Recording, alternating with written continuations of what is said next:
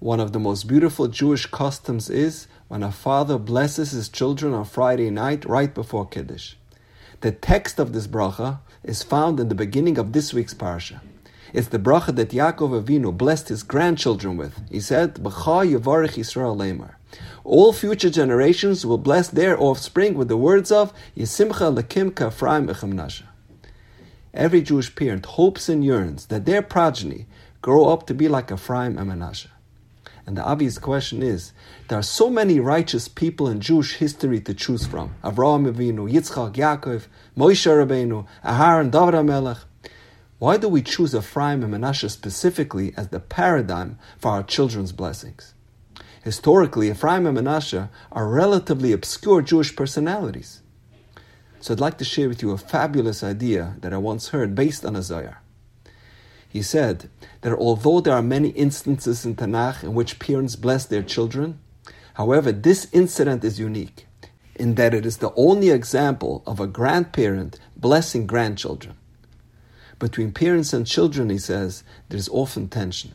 Parents are consumed with worry about their children. Children sometimes rebel against their parents. The relationship is not always smooth, but not so with grandchildren. There, the relationship is one of unconditional love, without any tension or anxiety. A grandchild can do no wrong in the eyes of Zaidi and Babi. So when a grandfather blesses his grandchildren, he does so with a full heart. Yosef had the foresight to take advantage of this opportunity. The pasuk says, "Vayomer leYosef hinei avicha chayla." They came to tell Yosef that his father was ill. Vayikach es shnei banav imo es Menashe ves Ephraim. He quickly grabs his two children. Yosef was the first one to run to Yaakov's bedside to receive a bracha. He also asked his father for a bracha for his children. Yaakov exerted whatever little strength he had left to express his love for his grandchildren.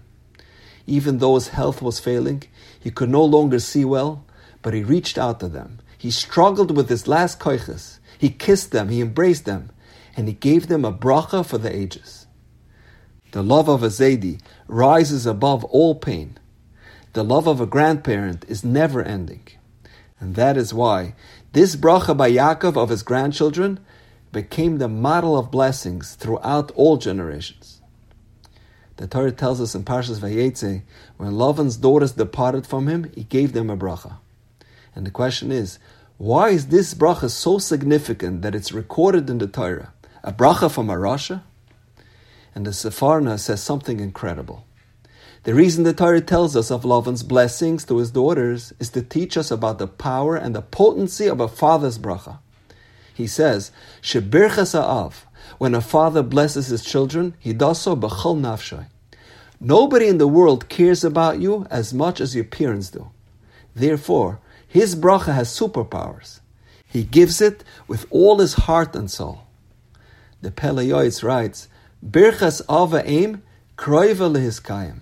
If you want a bracha that will actually come to fruition, seek out the blessing of your father and mother, because they have your best interest in mind.